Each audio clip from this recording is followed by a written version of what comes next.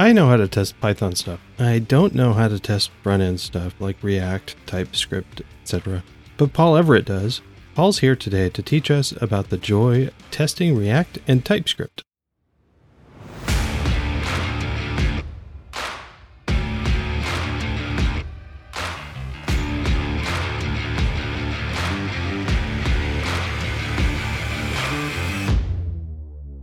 Welcome to Testing Code.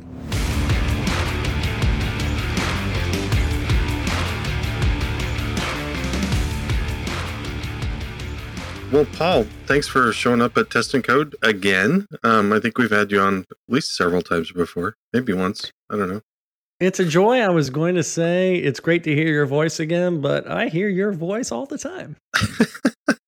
Like in nightmares or something? Or No, my therapist fixed that part.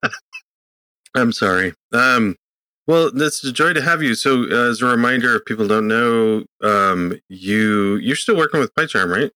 Yep. I'm a developer advocate doing web and Python stuff at JetBrains. Great gig. I don't know why they pay me. I should be paying them, but don't tell them I said that. So web stuff, and that's kind of what we're talking about today. Indeed. You spending like most of your time with web things now, or how would you say that? It's an interesting point. The thing that interests me, I got a confession to make. My wife was out of town this weekend, and on Saturday, I spent, I'm not kidding, 11 hours writing Python code. Oh, how nice. And I've had for 2 years this project about, actually, it's related to this topic, about bringing modern front-end practices for web development to Python. Okay. And it's just an exploration. I don't expect anybody to actually buy what I'm selling. But it is quite interesting to me, the both innovation and catastrophe that's happening in the front-end space. Well, what do you mean? I mean, I know there's a lot of innovation that's like, sure, I don't know, all like constant, right? Yeah, there's just interesting things related to how you compose applications, immutable state trees, and things like that, and innovation in testing. And maybe we can talk about some of those things.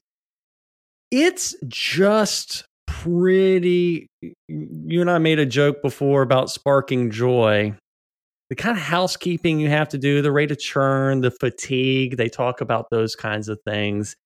When you come back over to Python, those 11 hours that I spent, every second of every minute of every hour was in a test. I did my typical code on the left, test on the right, test runner at the bottom. And coming back over to Python testing is just so joyful. I love that. That's nice. Yeah. One of the things I've noticed recently is we were in a land of like Python 2 versus 3 for a long time, and now we can say it's 3 now. Just live with it, people. But now it's like, yeah, but it's not really just 3. I don't really want to work with like anything older than 3.9. Maybe 3. That's a good point. Maybe 3.7. I saw some of the packages and some of the things that you and I both adore. Just within the last week, I was thinking Hennick, for example, Structlog maybe, did an update and said goodbye anything, older than 3.6. Yeah. And part of that I think is the F strings were great, so we kind of need those everywhere. But that's just it. But it's not really like we're breaking. I think that's a different thing with applications. So obviously with a package that's being used by other applications and other packages, you have to be a little more mindful of that, or maybe you should be. But with an application, you're the end user. You're the end application. Well said. Well said. You can say for my application, I'm only doing 3.10 or 3.9 or whatever. In fact, for my thing that I worked all weekend on, a couple of months ago, I pulled the trigger to switch to 3.9 so that I get easier type hints, so I don't have to import lists and all that stuff. Yeah.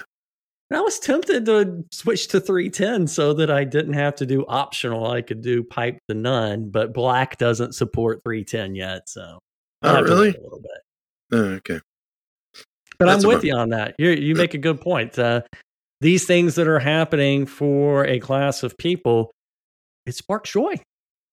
Yeah, and then I was actually talking to Brett Cannon not too long ago, and about the kind of the role of a maintainer of an open source project. Mm-hmm. And he was saying, dude, it's like it's your thing. If you're maintaining it, you can say, I only want to test on 3.8 and 3.9 and 3.10. Mm-hmm. So if you're using something older, sorry. It's really up to the maintainer and the maintainers. And, that seems harsh, but at the same time, open source is, I mean, it's I'm doing this in my free time and my weekends and evenings. If I want to use the new stuff, I can use the new stuff. But anyway, he gave a keynote at PyCon. It seems like, PyCon, it seems like 4 centuries ago, but 4 or 5 years ago, it may have been the PyCon where you and I met when you gave your first talk, but he gave a keynote about just the drain of open source and that we all got to be nicer to each other and not be so drive-by crappiness. Right. And it's also a wonderful talk. It is a wonderful talk. And then he's talking more recently about things like just, you got into doing open source because you wanted to share something. Don't make it a burden.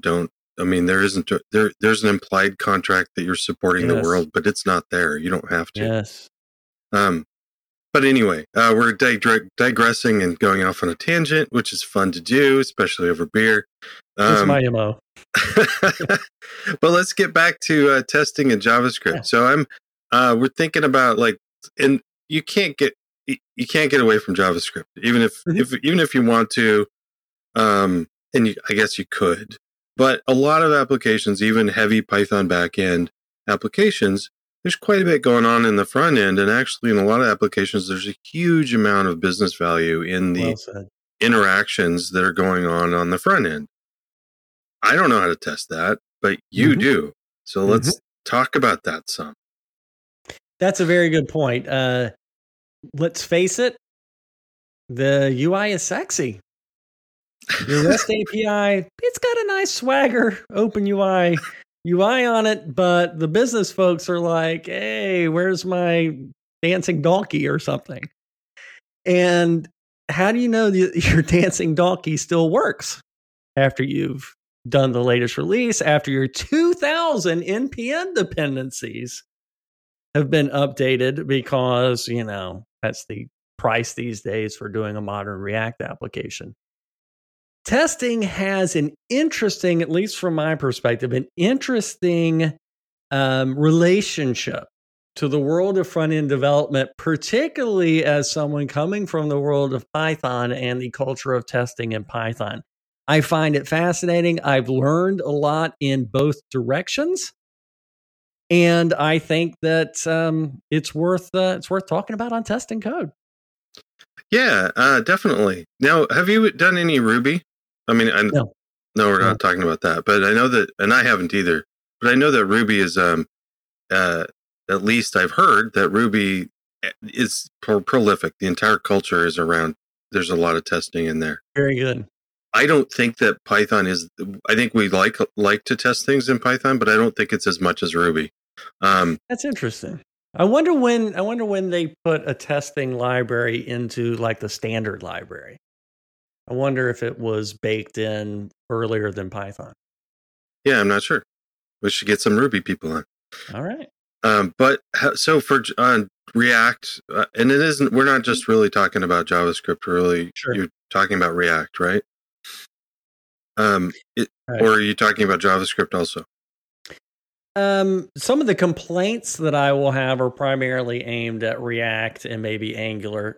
These ecosystems that have just gotten colossal as far as footprint on number of applications to do Hello World. Number of dependencies, to do Hello World. There is a change coming in the world of JavaScript, and it's going to feel different within the next year, where native module support will be a thing and people won't be using bundlers as much. Okay. And some changes then in frameworks so that you type 3 lines and the test runner runs and your CPU fan goes because it's like transpiling 2000 npm packages.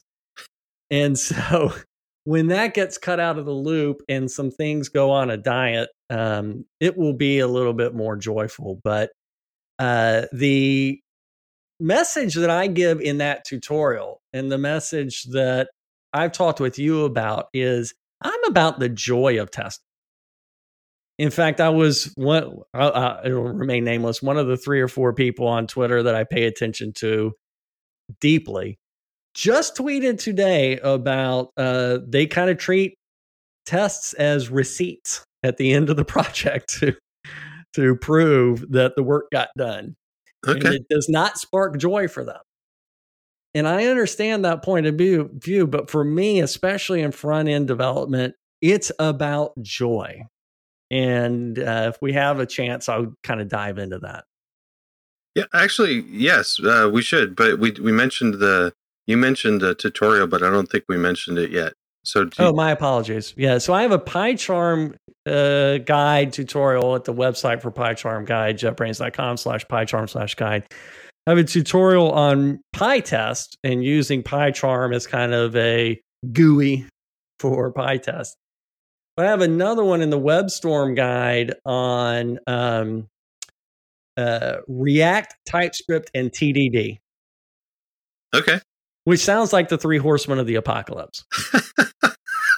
But it's something like a 12-part tutorial with videos and code and text explaining this kind of way of working that I find joyful, that I don't even want to call it test-driven because it's more like test first. Why? Because it's a more productive environment to sit in my test than it is to type some stuff, go to the browser, and click the universe. Yeah, definitely. That's cool. So you when you're running tests that are driving in a web application, is it in that environment? Is it headless at this point, or does your browser pop up? Very good and important question. Some of the front-end frameworks like Angular with its test runner called Karma are really more about a test runner that fires up browsers, even like the headless Chrome driver thing, but it's still Chrome. Out of the box with React, I should say Create React App, which is the official scaffold, you get something called Jest, and that is the dominant test runner. It's like PyTest. Okay. PyTest isn't required for Python. It's just everybody uses it. And I heard something about an update to a book that's like the canonical Bible for PyTest. Yes. Jest is different because you don't execute your JavaScript code in a browser's JavaScript engine. There's this fake JavaScript interpreter called JSDOM. Okay. And it runs in Node.js, which is like a Python interpreter rather than a desktop GUI application called a web browser. Okay. And that's the secret to making this stupendously productive. I don't context switch over into this other thing called the browser. Yeah. And I can set a breakpoint. And I can stop at that breakpoint. And it's in my IDE. It's really close to my environment. Okay. And when it's running this JS test, is that what you said? Jest.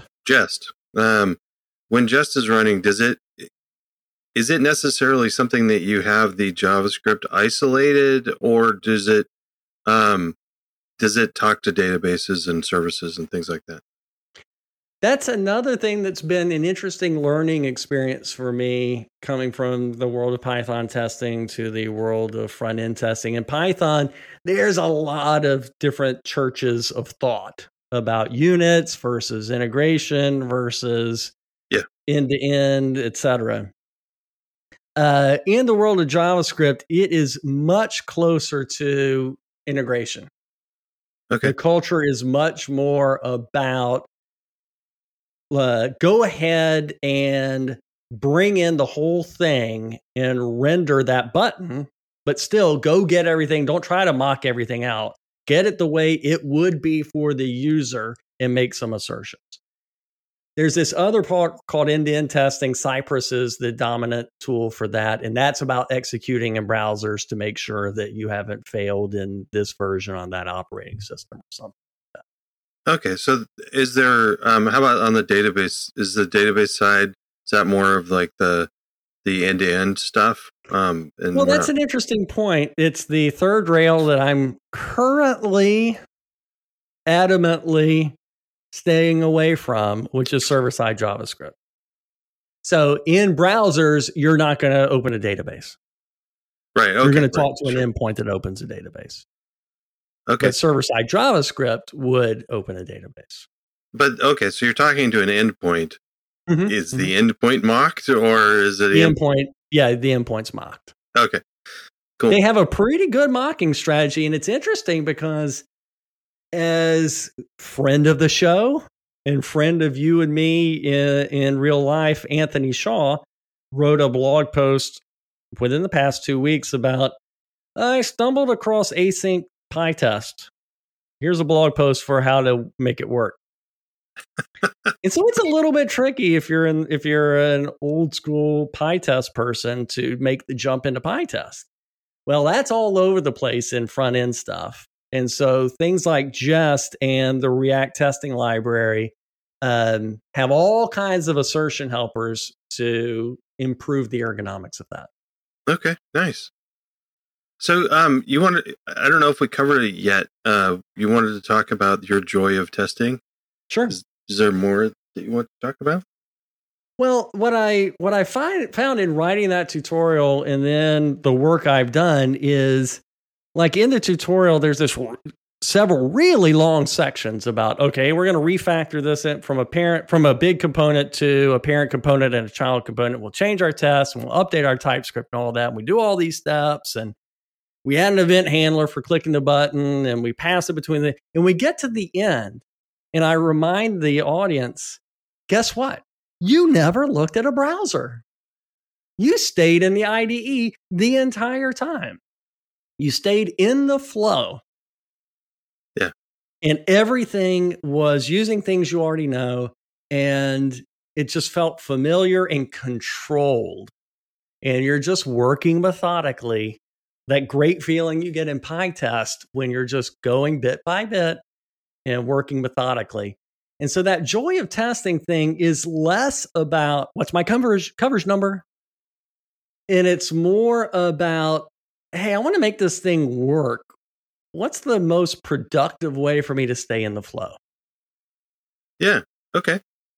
And that's something you can do with the with React and JavaScript. With this stack, testing. That's right. With this stack. And I mentioned briefly about TypeScript, which is a divisive topic in the front end world. But for me, I get the joy of testing when I'm in the right-hand side, I've got my test code. And in the left-hand side of my IDE, I've got the code that I'm writing. So I'm like a consumer of my own code. I'm consuming the API of the component that I'm writing. Okay. And thanks to TypeScript, I get little red squiggles when I do something wrong. I fail faster. So remind me what TypeScript is. You should think of it exactly like Python type hinting. So for people in the world of Python, for the longest time, there were types. You just didn't have to type the types. Yeah. But around Python 3.6 timeframe, there started to become not just a syntax, but a culture of write down your types for things that people are going to consume. That's a good way to put it. Yeah.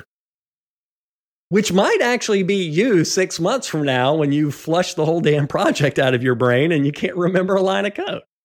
Well, and also in Python, a variable can switch types because it's not really switching types. It's just pointing a name that's pointing to something else that happens to be a different type. And with MyPy or something, we're going to test to make sure that doesn't happen. If we say it's a list of ints, it's always going to be a list of ints. Indeed. Indeed. So, and that's one of the things that I like about adding types when I know it's not going to change. Sometimes I don't know what the type's going to be, so don't put a type on it. Yeah, and when you do all of this in a smart editor, and at this point, I would say probably 90% of the market for editing in the world of Python, 80-90% now uses typing between PyCharm and the language server for PyLance, PyWrite. I think Sublime Text is adopting that as well. Okay. It means your editing experience, your developer experience tells you immediately when you got it wrong. And on Saturday, I can't tell you the number of times PyCharm squiggled me. I'm like, PyCharm, what's your... Oh, yeah, you're right. You're right again, like you were the previous 1,000 times. Yeah, and actually, so that's an interesting thing. It's not. So is TypeScript a similar sort of thing? Is it so in Python the types are it's optional, yep, and you can ignore them and just don't follow them. TypeScript or someplace in between gradual typing, which was the original pitch for Python typing. Okay, do how about a TypeScript? little bit at a time.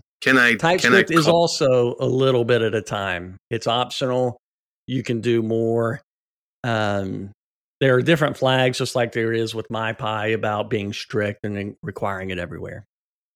Okay. How about like changing types? Like if I say name is a string, but I assign 32 to it, will TypeScript allow that, or will it blow?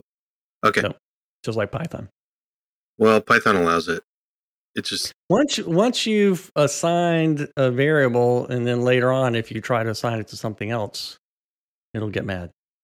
I mean, it'll allow it at runtime, but the type checkers will get mad about it. Right. That's what I'm saying. Is but TypeScript isn't just about the type checkers, right? It's a runtime. Actually, it's less runtimey than Python. Python keeps the type information at runtime in the dunder annotations.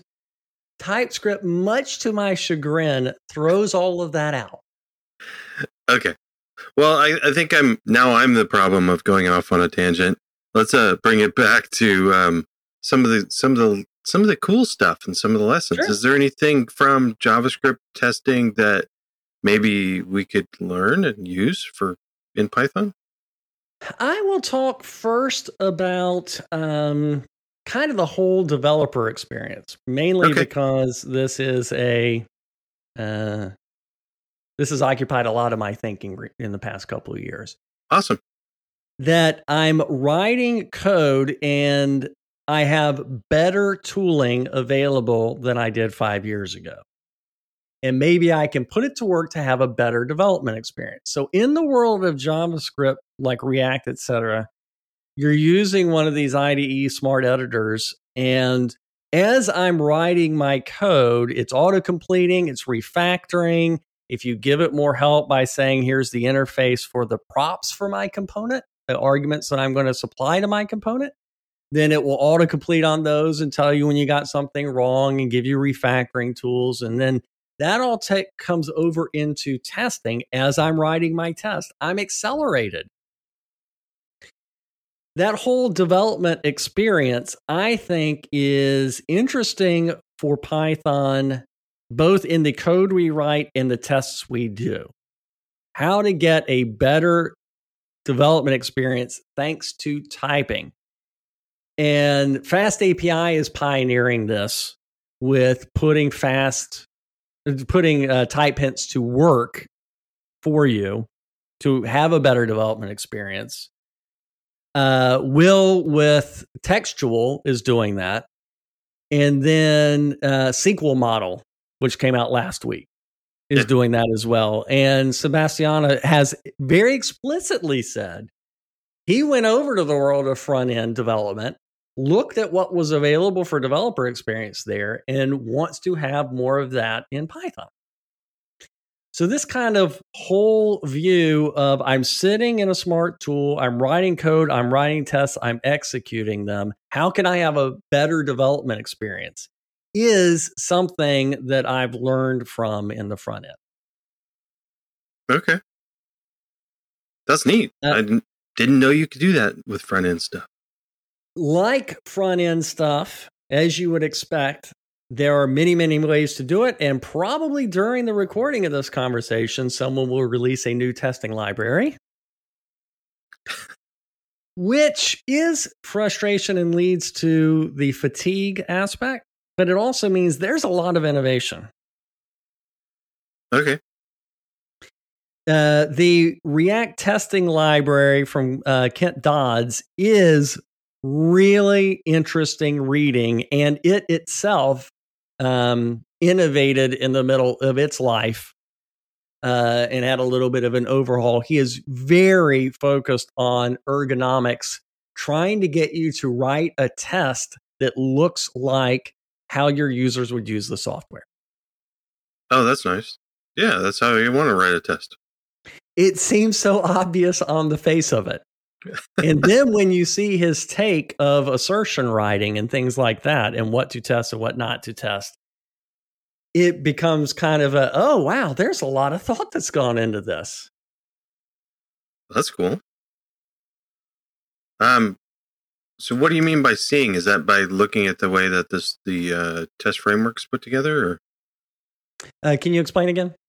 You said when you see how he's thinking about asserts, is that because the test framework has different assert methods that are useful? Indeed. It is a testing library with, we'll call it adapters, connectors that make it work with React or Angular or this thing or that thing or the other thing.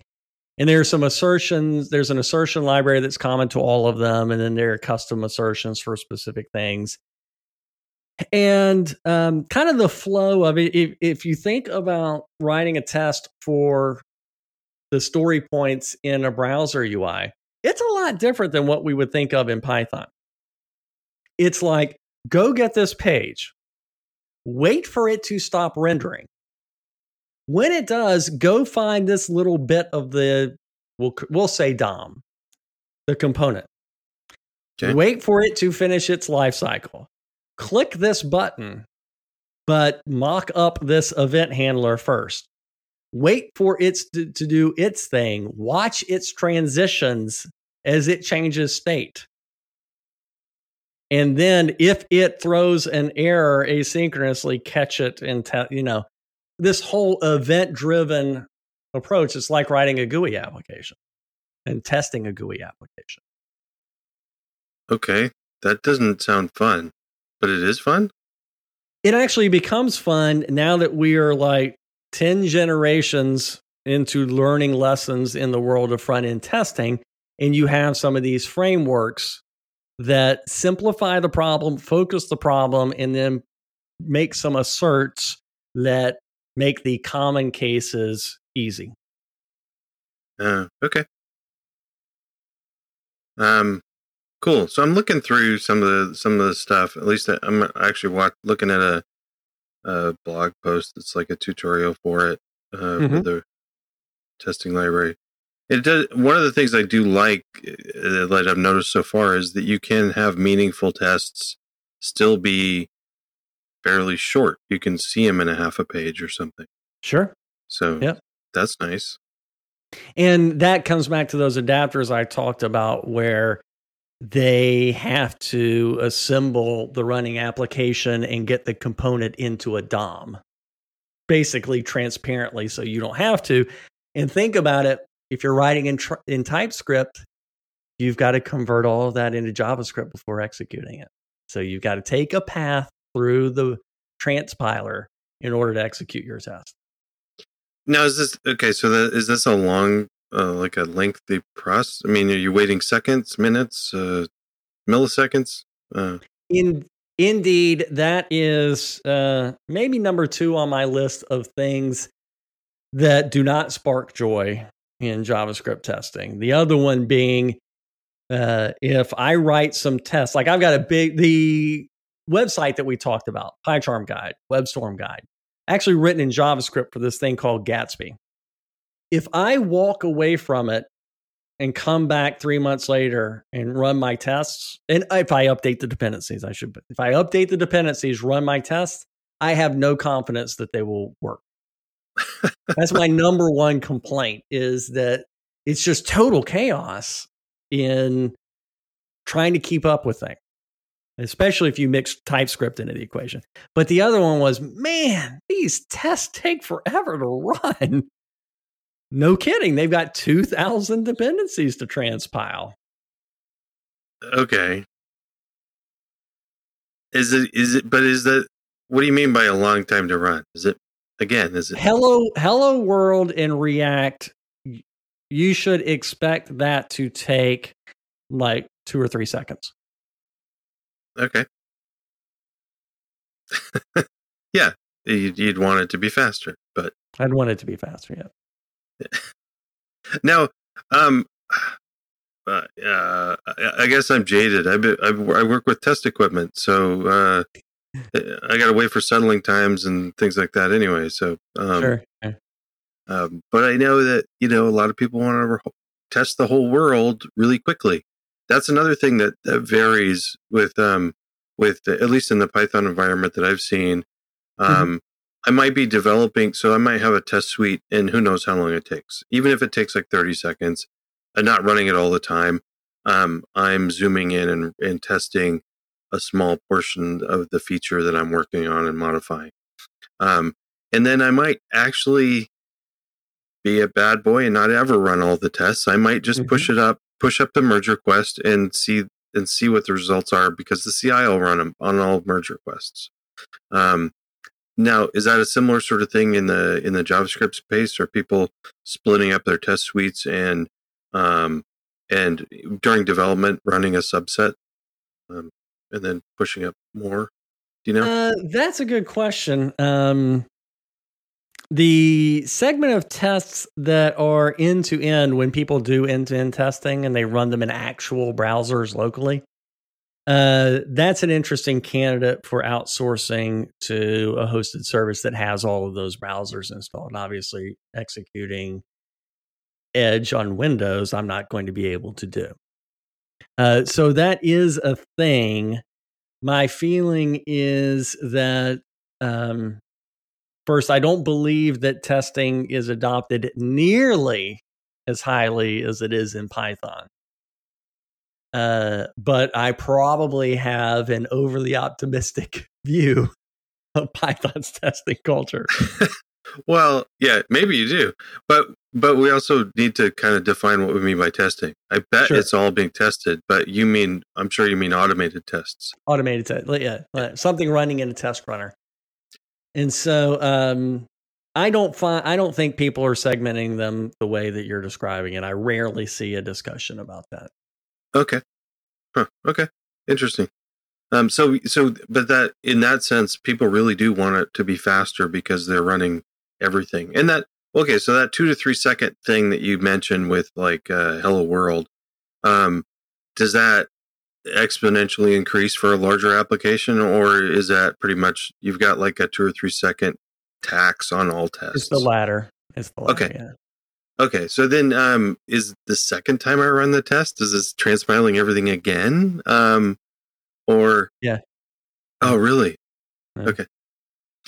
But you were also mentioning that maybe some of the stuff might speed up within the next year? Sure.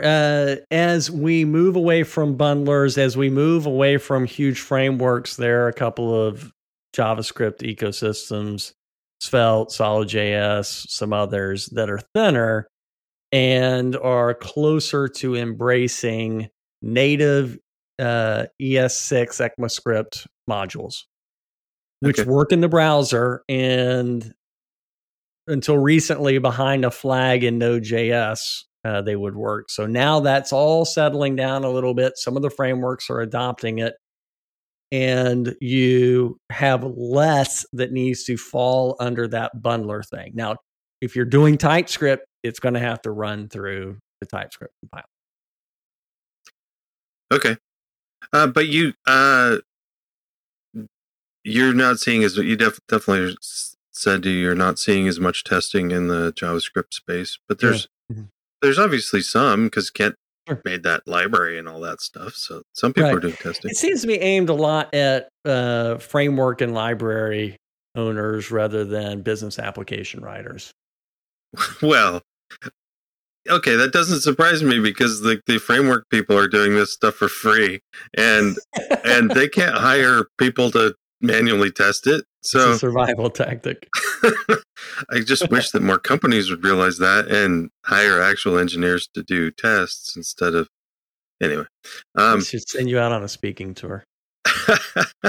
So, but this was fun. I don't know if I got a full picture, but I think I got a glimpse, and hopefully the listeners also got a glimpse of what it's like to be a joyful JavaScript test developer or test person developing, I don't know, front end stuff. Sure, indeed. So thanks, Paul. And thanks for having me on. Thanks for continuing to do testing code. And hopefully I can come back sometime and talk about JavaScript testing, and everything that I said that was changing in the world of JavaScript will have happened, and it's a lot better. I welcome that. That would be great.